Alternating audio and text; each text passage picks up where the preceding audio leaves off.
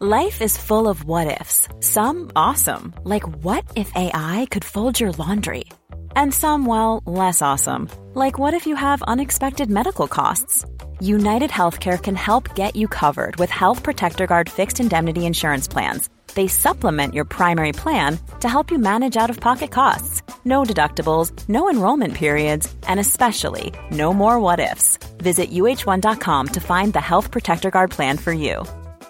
Many of us have those stubborn pounds that seem impossible to lose, no matter how good we eat or how hard we work out. My solution is PlushCare. PlushCare is a leading telehealth provider with doctors who are there for you day and night to partner with you in your weight loss journey. They can prescribe FDA-approved weight loss medications like Wegovy and Zepbound for those who qualify. Plus, they accept most insurance plans. To get started, visit plushcare.com/weightloss. That's plushcare.com/weightloss.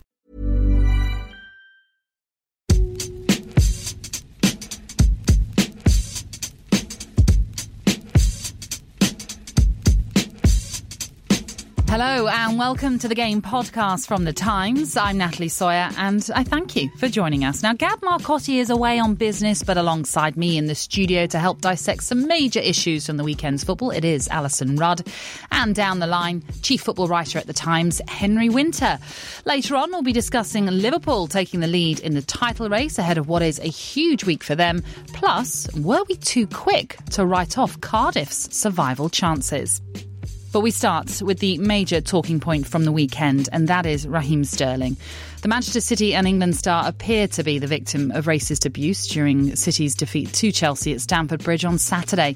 On Sunday, Sterling took to social media and said that newspapers fuel racism when it comes to young black players. Matthew Syed joins us now. And Matthew, you've written about this for The Times, and you spoke about football's tribalism spilling over into hatred. Do you think this is a watershed moment? I think it's a very important moment. Morning, Natalie, Alison, Henry. I mean, I think it's very important to make a distinction between two types of racism. The kinds of racism you sometimes see amongst the minority of football fans is the overt kind of racism that was very common in the United Kingdom and the United States and other parts of the world in the 1970s and 1960s previously. The idea that black people deserve to be called names, that they're somehow subhuman. This was based in a very long pseudo-scientific tradition dating back to an early Swedish taxonomist who categorized Negroid as different to Caucasian, and that these two different races have different moral status.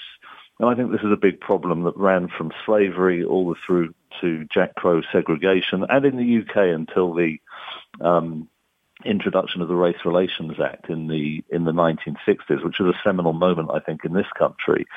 But what Henry's written about today in his extremely good and important column is a more subconscious racism and structural racism that I think does exist in the media. And this is where you can't really point to a particular... The N-word isn't used. Nobody would say that anyone has screamed abuse at Raheem Sterling from the pages of any national newspaper. It's much more subtle. It's the kind of racism that sometimes people who are progressive and enlightened are guilty of when they categorize and stereotype people of a different color rather than treating them as individuals and come up with pejorative interpretations of what they do. Now, I've written about this contrast very, very many times in my columns for The Times, but I think Henry's right. This is a very important moment, I think, for the media to take a long, hard look at itself. It's very difficult for us as journalists to say that because we work in the media. But I think it is important, and who knows, I think it could lead to very serious and important change. Henry, you've also written about this for The Times. Sterling highlighted contrasting coverage of two young City players, Tosin Adarabioyo and Phil Foden, buying houses. Sterling writes both play for the same team. Both have done the right thing, which is buy a new house for their mothers who've put in a lot of time and love into helping them get where they are. But look at how the newspapers get their message across. This is what Sterling said for the young black player and then for the young white player. The headlines refer to Adarabioyo buying a £2 million house despite having never started a Premier League match, whereas Phil Foden was described as buying a £2 million house for his mum. Is the coverage of him in sections of the media, Henry, influenced then by his skin colour, do you think? definitely. Sadly, this is nothing new. I wrote a book with John Barnes 20-odd years ago, and, he had... there was a piece in one of the papers which really questioned his right to play for England. Jamaican-born, obviously grew up over here, played for sort of local teams in London, and obviously made his name at Watford, and then on to Liverpool. And yet, there was a particularly virulent piece in one of the newspapers, I think it was in 93, before the San Marino game, and he walked out with just such abuse. I think he actually scored, which sort of silenced a few people. But so the connection was there, and you think we sort of try to grow up as a society and as a sport, but I think what's happened recently has shown that we've still got a long way to go. The abuse that Raheem Sterling endured at the weekend, it's still got to be proven exactly what was said. But I think when the criticism of Raheem Sterling, which it is slightly sinister at times in parts of the media, little things, that he goes into Greg. I went to see, I think we talked about this before, I went to see him at his house, and he was just sort of he's quite a laid-back individual. He was saying, why are they interested in me going to Greg to get a pasty, I think it was? Why are they interested in me taking EasyJet? The one that really got to him was the going for breakfast with his fiancée the day after he didn't pick up the award for young player. The year I think Sane won it. Now he was in peace with Sane, sent him a message, congratulated him, and yet there was something. Someone was trying to sort of stir a little bit of sort of tension there by saying, he drowned his sorrows by going off for an orange juice at breakfast. It was a sort of bizarre story, and I know we've had sort of comparisons with what Rooney went through, what Gaza went through, but the depiction of Gaza was almost like a sort of lovable rogue, whereas the depiction of some young black players by certain parts of the media, only a few, and I know they're having a little bit of soul-searching at the moment, judging by the phone calls I've had, is actually sort of unpleasant. And I think Raheem Sterling has done everyone, the sport and the media long-term, a huge favour by talking out on it yesterday, by saying there is a link between the depiction of young black English footballers and some of the abuse that they endure in matches. Well, in November, the anti-discrimination charity and PFA-funded partner Kick It Out released figures that showed reports of discriminatory abuse within football went up 11% last season. That's 2017-18. That's the sixth annual rise successively. Of the 520 reported incidents, 53% were racism related. That's a 22% increase from the previous season. Alison, how bad is this?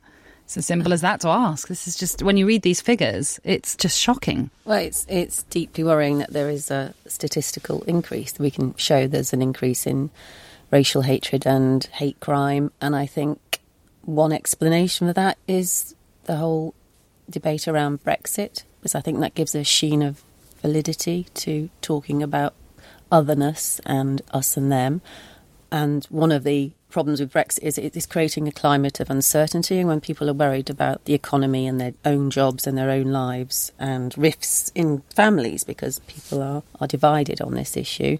People close in and they create narratives about people that are the enemy within. And it's, you could argue, we're quite a nasty country at the moment in some respects. But I would like to ask a question which I think is a difficult one, but I'm really interested in Henry and Matt both answering this. Henry, you say in your piece today in the Times, you go through with a breaking news motif. You're sort of telling the readers about how Raheem Sterling in particular, the stories have been written with a specific narrative in mind, and actually you contradict the headline with the truth of it.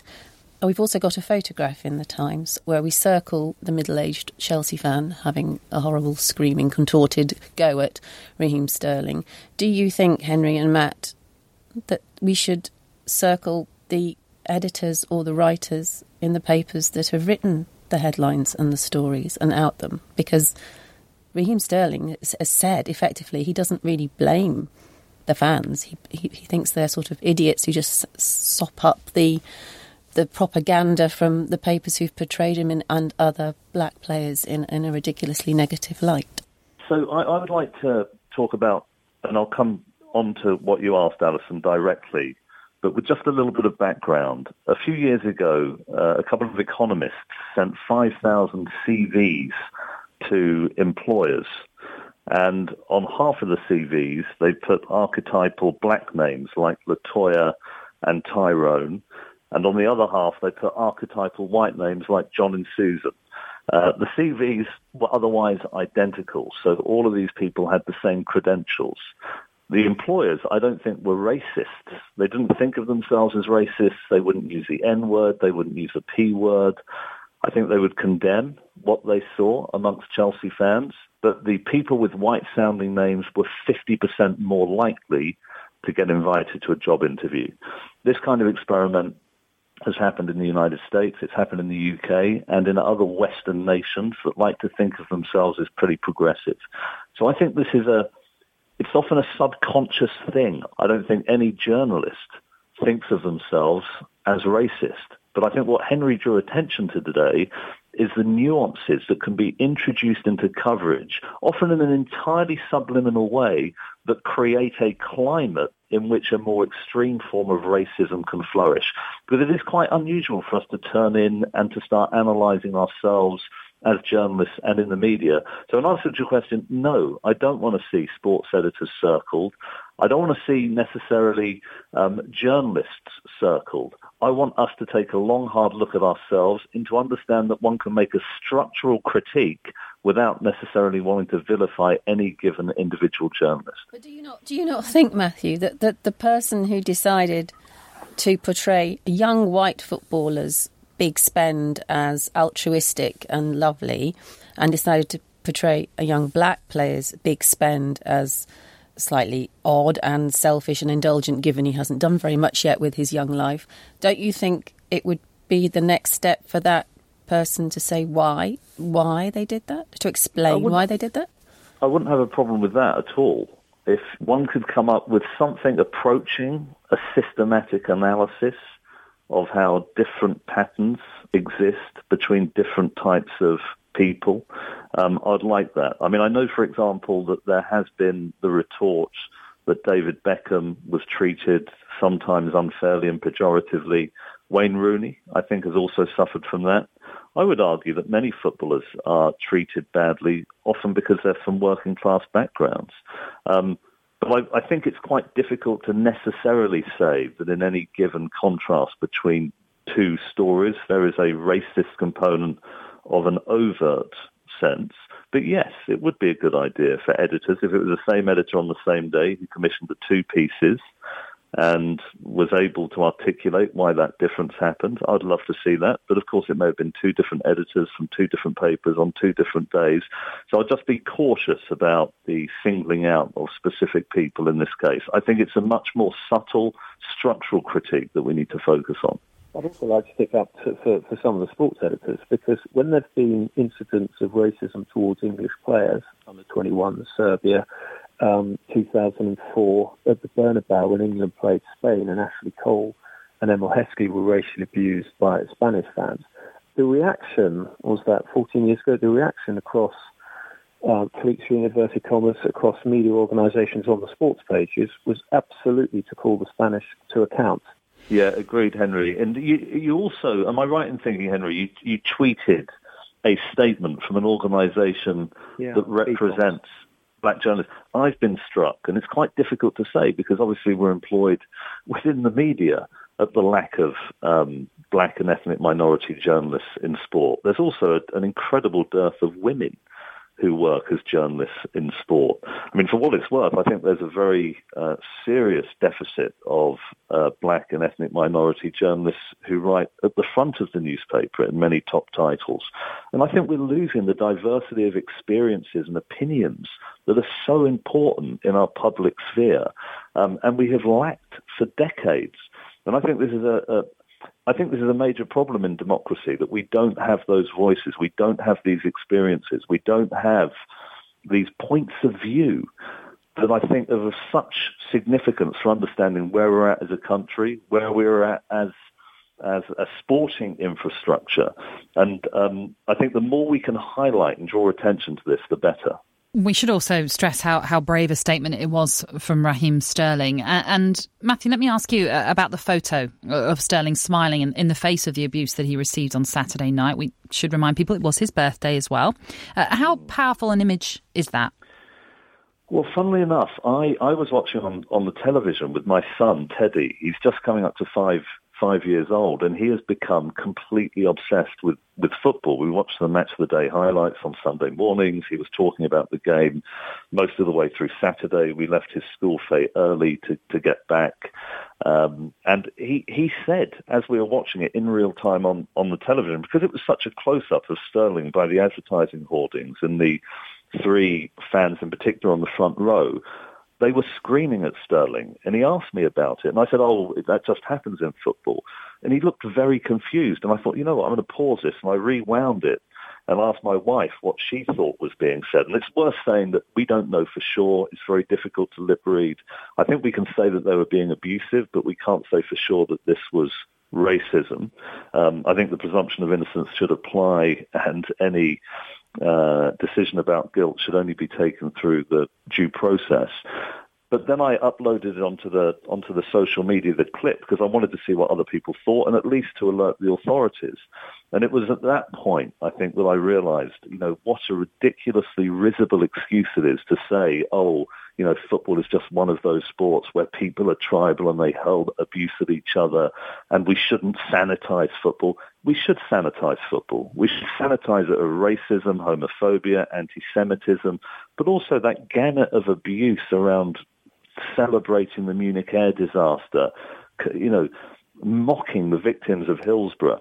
For me, you can be tribal and you can be passionate about your team without descending into that kind of invective.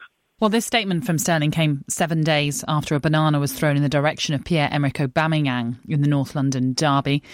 John Barnes this morning has spoken about everything, saying as much as overt racism in football had seemed to have disappeared, I, for one, never believed that it did. Other former footballers like Robbie Earle and Jason Roberts have come out and say that they feel that they failed the generation of today. Has football been turning a blind eye to all of this, Henry? What we've also got is social media. I mean, the abuse that black players and female sports presenters, and I'm sure you've had it, on social media is horrific. Just echoing Matthew's point about the general abuse that goes on in football. The social media, I mean, everyone's got a platform now to make a point, to have a view, and it's important in terms of sharing information and contact with people and communication generally.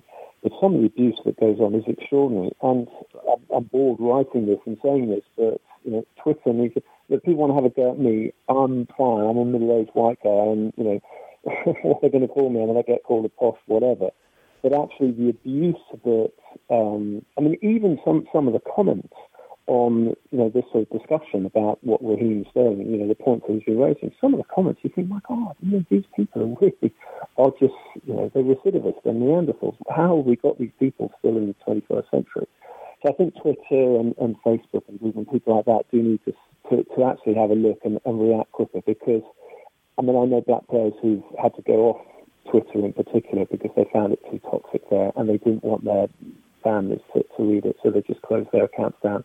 And that's embarrassing for society in the 21st century. This season, with your subscription to The Times and the Sunday Times, you can watch every highlight and every goal from every game in the Premier League. It's just £8 for an 8-week trial.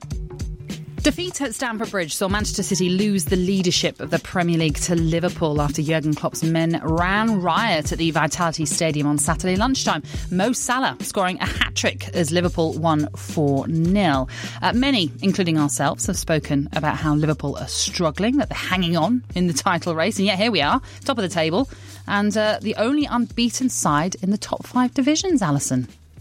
Yeah. It's good for football, as they kept saying on every outlet over the weekend. It's fascinating. I like the narrative. I think it's really interesting because even though Chelsea played incredibly well for a large chunk, not all of it, a large chunk of the game, and City, for all their pressing and tactical acumen didn't really look like they were going to score.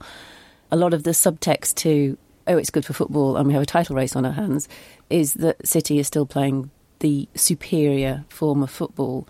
I don't quite know how we got to this, where you're supposed to get more points for playing superior football. They'll probably win the title on goal difference, and that's the advantage they'll get. Liverpool, I think, deserve a lot of credit for the way. Yeah, sure, they're churning out results without making anyone gush, but it's really grown up, joined up thinking football. They're doing what they need to do for each opponent. Their clean sheet stats are phenomenal. You can sort of see already how Liverpool are just, they're not trying to out-oomph City, they're not trying to seduce us, they're just playing to what strengths they have in the moment. There'll be a lot of people thinking, well, this is just a blip and City will storm ahead. But I do think there's something about the way that Liverpool are hanging in there, and with a sense that there is much more to come. And it maybe, just maybe, that the beautiful goal that Salah scored, that lovely trickery, as you say, rounding the keeper twice, with such calmness, this is the moment when we've often said how teams fear City, and that almost hands them the title because they're not even trying, they're just containing. Maybe this is the moment when teams think, oh no, not Mo Salah, and that gives a good old psychological edge to Liverpool. But yeah, what a race we have in our hands. Oh, it certainly is exciting. And Henry, as for Mo Salah, many have said he's not in the same exhilarating form as last season, yet he is now the joint top scorer in the Premier League. So have we been guilty of over-analysing his performances? I think everyone was expecting a little bit of a fallow sort of plateau period for him after the injury, the World Cup. You know, quite a few players have come back for the World Cup and have had a dip. But I think everyone who sort of saw him last season just could see the talent there. And what I think we voted in Football of the Year, you could see that Liverpool team, emotionally and tactically, was set up to bring out the best out of Mo Salah. And, you know, as Alison rightly points out, you know, the goals at the weekend were fantastic. They were always coming because he's a class act. He's a dedicated professional. What I particularly liked about him, as well as the balance and that little burst of pace and, you know, just the composure in the box, was there were a couple of times when he could have gone down, could have got a free kick, could have got a penalty, and actually sort of stayed on his feet. And, you know, what a fantastic, you know, lesson that is, you know, for some fellow professionals to see as well as kids watching. So, look, you know, he's a true sporting champion in every sense. So, no, that's brilliant. As Alison rightly says, you know, we do have a title race on our hands here. And what I particularly like, and again it reflects very well on the club and on Jurgen Klopp, is that it's only about an hour ago that they announced a new contract for Joe Gomez. So obviously got the injuries out for a little while, unfortunate injury. And, you know, what a great thing that is to actually do to a player. Maybe that it was timed, that it was going to happen anyway, but I think, you know, psychologically for him, to have that love of the coach and the club and the teammates wrapped around him with a new contract is great. You both mentioned we've got a title race on our hands. Is it still a two-horse race, or can we now include the likes of Tottenham, Chelsea and Arsenal as well? I know they're a few more points behind, but the way they're playing, the way they're performing, can we add more to the mix, Alison? Probably not, except that I think those clubs will have a huge bearing on where the title ends up, because I was sat watching Chelsea play Fulham, and although they won, the general mood was, oh my goodness, if they play like this against Man City, they're going to get absolutely trashed. And they didn't. So for it to continue to be a title race, you need clubs of the calibre of Chelsea and Tottenham and Arsenal to, instead of quivering when they face City, is to actually have the self-belief that they can overcome them. That's how you get a title race. Because I don't think at the moment, as it stands, those teams face Liverpool, think they can't get a result from them. Last season there was a sense that they did feel that. So if there is a level playing field, if you like, that the bigger clubs with all the talent feel, hang on, we're not just going to give City this one. We feel we can work as hard as them, and we've got some flair too. They will have a say in the title race. I'm just not so sure that come the end of the season it will be one of those that have won it. So it is Liverpool who are top of the table. They're obviously very happy at the moment. The mood, though, could change very quickly. They host Manchester United at Anfield next Sunday. But before that, it is a make-or-break clash with Napoli in the Champions League. Liverpool have to win. So the question is, which Liverpool will we see? The all-out attack or perhaps the more reserved, solid unit that we've seen often this season? And let's not forget that Carlo Ancelotti has won the Champions League 3 times. Napoli beat Liverpool in Naples. So it is set up for a classic, isn't it, under the lights at Anfield, Henry? Oh, absolutely. It's got to touch the Olympiacos.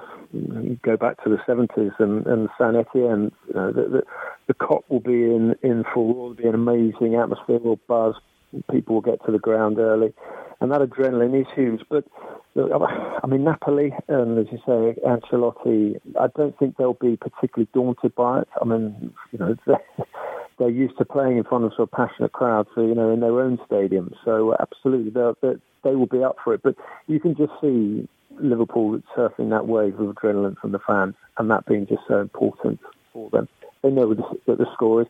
I don't think we'll see particularly reserved football from Klopp's side. I don't think he knows that. He's far more sophisticated than the heavy metal image portrayed when he first came over. And look, he sorted out the defence as well. That's a fantastic back five, goalkeeper, and then obviously the back four.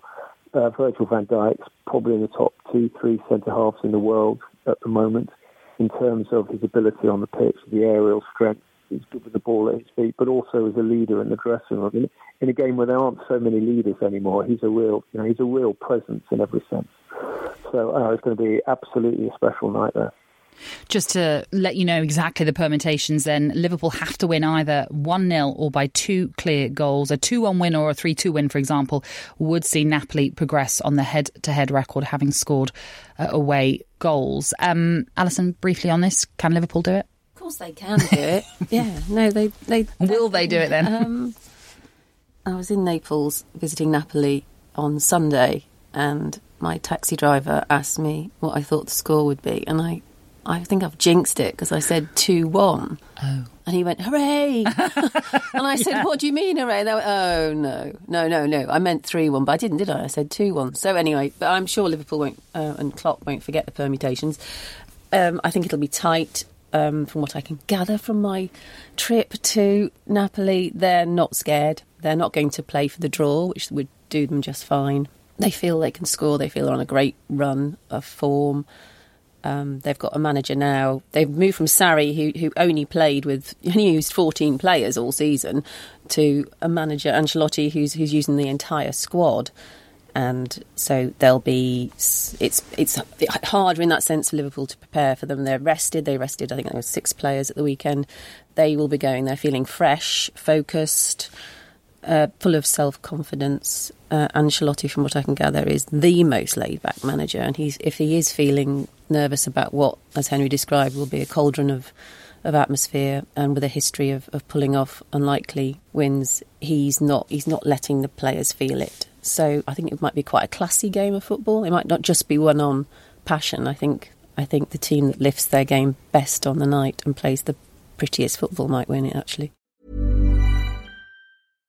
If you're looking for plump lips that last, you need to know about Juvederm lip fillers. With Juvederm Volbella XC and Juvederm Ultra XC, your lip look, whether it's subtle or bold, can last up to 1 full year with optimal treatment and no additional maintenance. Find a licensed specialist and see if it's right for you at Juvederm.com today. That's JUVEDERM.com.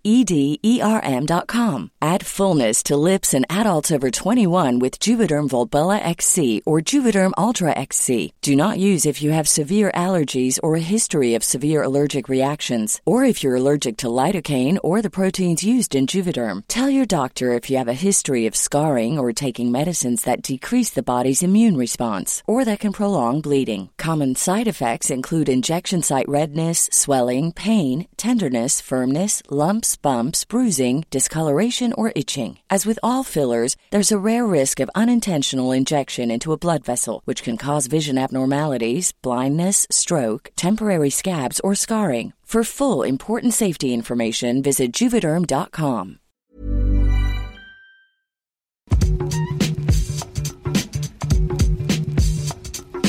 Now, Ralph Hasenhüttl's reign at Southampton began in inauspicious fashion, losing his first game in charge away to relegation rivals Cardiff on Saturday. The Bluebirds have won 4 of their last 5 home games and are now up to 14th in the table. Now, Alison, there was plenty of talk of Cardiff being doomed before a ball was even kicked, that they might be the worst team in Premier League history as well, but they're making a real fist of this, aren't they? Yeah, and it's not, I think... The current view of Cardiff is, well, they've got a great backing at home, and anything can happen with home support, and you can creep over the line in a close match with that. They actually got promotion via lots of negative adjectives. They were considered the thugs of the Championship, and that they bulldozed their way to the Premier League, and that is, I think, why they started the season with most people, me included, thinking they just wouldn't be able to hack it in the Premier League. The Premier League style of football would just be too clever for them. They didn't have enough intelligent players to cope. But what surprised me the most was the first time I saw them live this season was at West Ham, and there was a large chunk of that game where they were outplaying West Ham. They were being really intelligent. Junior Hoylett's pace was, they were completely flummoxed by it. They were prepared to put lots of men forward. I thought I was going to see the odd counter-attack, but I saw sustained attacks, intelligent attacks, brave attacks. Even though they don't have a striker, they were going for it. And I think if you've got that sort of attitude, then you will get points at home when perhaps you shouldn't. And I think part of the negativity around Cardiff was also because of their manager, because Neil Warnock is seen to be at 70 somebody who should know his place. He's somebody who can get you promotion, or he can do okay in a lower division. But when it comes to the Premier League elite, he's too old school, doesn't quite get it, doesn't go to clubs with big budgets. He'll be found out. But actually, you have to hand it to him the way he's conducted himself. As far as I'm aware, he doesn't slag off his players in public. He's always saying, even when they haven't played that well, and there have been games where they haven't played well, he's really praised the team's attitude to the hilt, their effort, their self-belief, confidence, togetherness. He stresses that an awful lot. And I think if you're a small club with a small budget, juggling around, Patterson was a fullback, and then Warnock played him as a midfielder, and now he's playing him as an emergency striker, which sounds a bit of a joke, but something like that can work, and it can only work in a climate of togetherness and camaraderie and belief. You could argue that was the managerial amazing moment of the weekend, not Maurizio Sarri or Jurgen Klopp. It was doing that. I mean, he's got nothing to work with. And to forge you in when you're playing against a team with the new manager bounce as well. Gave the new manager a long chat before kick-off. I'd love to know what he said. But it was as if he was being, yes, welcoming, but also saying, I've seen it all, mate. And you've got a lot to learn. That's true. So do you think he can prove people wrong then? That he can actually keep Cardiff up? Because he's only ever successfully completed one Premier League season, and that obviously ended in relegation for Sheffield United. Those sorts of runs are there to be ended, aren't they? And there's a phrase, you can't put a price on experience, and at some point his experience has to matter. So I think it's possible, definitely. I know that when I saw Cardiff in the Championship last season, they were one of those teams, especially when they got off to such a good start, and you thought, they'll fall away. They'll fall away. They're not good enough to sustain it. But they did, because they were that strong unit that, like a team like Brentford, when we came up against them, they were so physical, but in the positive way. They were able to stifle us so easily that I can see why they actually got promoted in the end. Well, it's interesting you say that, because I think, and I fell into this trap, if it is a trap as well, between Cardiff and Fulham. Fulham played very beautiful football. It was erroneous, but they were called the Man City of the Championship. They weren't really that at all. But they did play expansively, and they erred on the side of creativity, and they spent a lot of money in the summer. So there was an assumption that the nice team would do well in the Premier League, and the team that didn't spend a lot of money and the team that bruised their way to promotion would be the one that fell away, which was illogical, because Cardiff finished above Fulham in the Championship. They had what it took to avoid the playoffs. That means a lot. And instead of seeing that as a good character trait, and it is, who wants to be in the lottery of the playoff system? You don't. You just really don't. So he avoided that. Warnock avoided that, and he came up and kept the same approach and attitude, and Fulham made the mistake of just buying in lots of new faces, and now they've changed the manager, haven't been able to replicate what got them promotion, whereas Cardiff have, and that again is something that was too readily overlooked. It is time now for our weekly predictions game, where we pick 5 matches from the weekend and try and predict the score. And these are the results from the games that we picked. So it started off pretty well for Gab on Friday night. He does know everything about Serie A, and he predicted the exact scoreline of Juventus 1, Inter Milan 0. But because I'm a bit of an expert when it comes to the Football League, I successfully called a result of Colchester 1, Macclesfield 0 in Sol Campbell's first league game in management. When it came to predicting the Premier League, well, it was a bit of a one-sided affair, I'm afraid. I'll give credit to Gab. He predicted that Manchester City would slip up at Chelsea, but we can't give him any points as he plumped for the draw. And Gab also expected Liverpool and Tottenham to draw ahead of their big Champions League deciders, but I correctly predicted victories for both, meaning, yet again, I win this week, taking my overall lead now to 9-5 this season. I'm just sad that Gab's not here for me to gloat even more, but I look forward to seeing Gab on Thursday when we go again for the next round of predictions. It is time now for Gab's favourite feature, Quick Hits. And Alison, I'm not going to impose the usual time restraints on you that Gab usually does. But here we go. Arsenal make it 21 games unbeaten in all competitions as they leave it late to beat Huddersfield 1-0 at the Emirates. But as our qualified referee, what do you make of the Gunners having not 1, not 2, but 3 players booked for simulation? That was Xhaka, Mustafi and Guendouzi. I think all 3 were acceptable yellow cards. More importantly, the debate about simulation and booking is that if referees take a strict view of it and players are booked and then it is highlighted on TV and in podcasts and in the papers, that players will be embarrassed and they will stop doing it. I think the fact that 3 players from the same team did it in the same game proves that's a fallacy. They don't care, do they? I mean, it's hardly a deterrent. Oh, my teammate's just been booked for simulation. Oh, I'll do it. Oh, my previous 2 teams, I'll do it again. In fact, if this trend is going to continue and we're going to see multiple bookings for different types of simulation in a game, it's like overkill and players will not be embarrassed. It'll just become part of... Sometimes a player will foul an opponent and they'll get booked for it, but the general view is, well, he took one for the team. It was an important foul to make.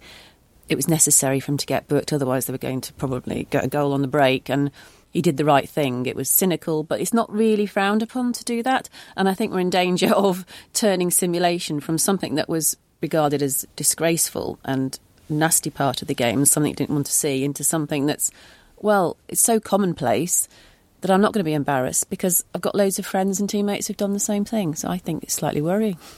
Tottenham are enjoying their best ever start to a Premier League season as Dele Alli scores his 50th goal for Spurs in the 2-0 win at Leicester.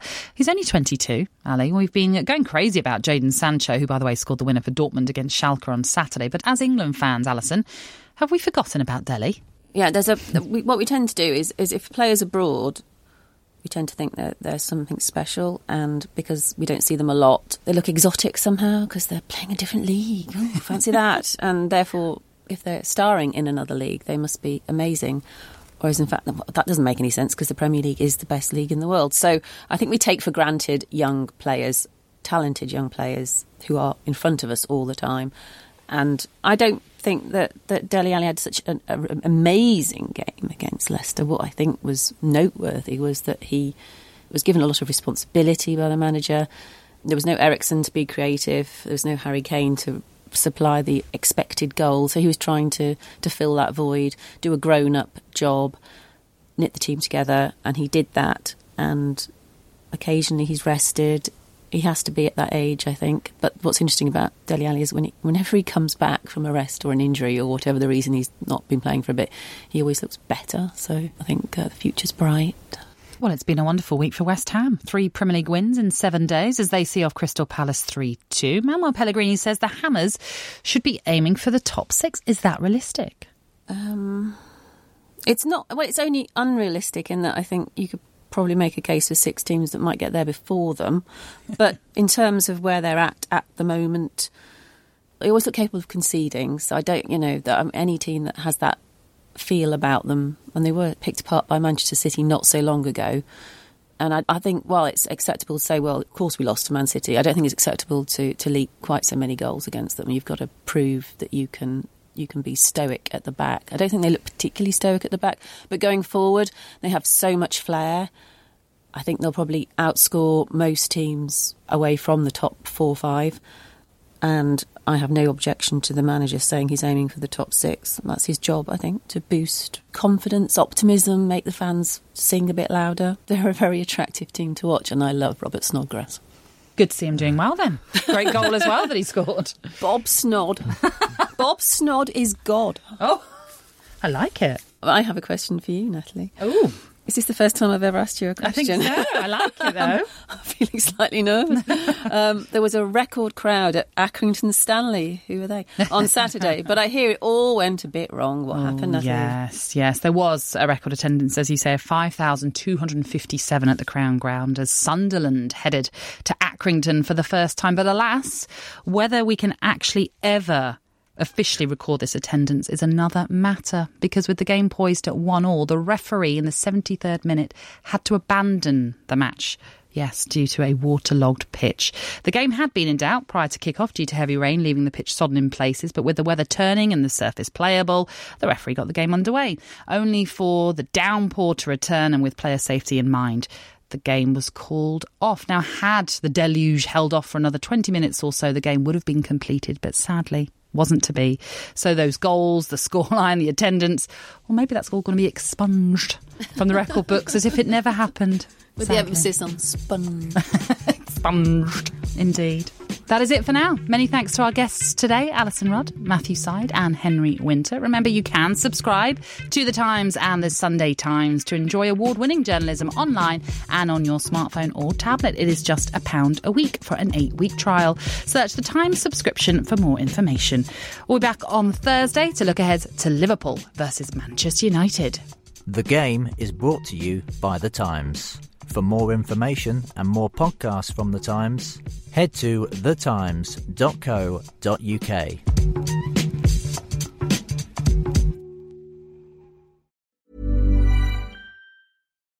When you make decisions for your company, you look for the no-brainers. If you have a lot of mailing to do, Stamps.com is the ultimate no-brainer. Use the Stamps.com mobile app to mail everything you need to keep your business running with up to 89% off USPS and UPS. Make the same no-brainer decision as over 1 million other businesses with Stamps.com. Use code PROGRAM for a special offer. That's Stamps.com, code PROGRAM.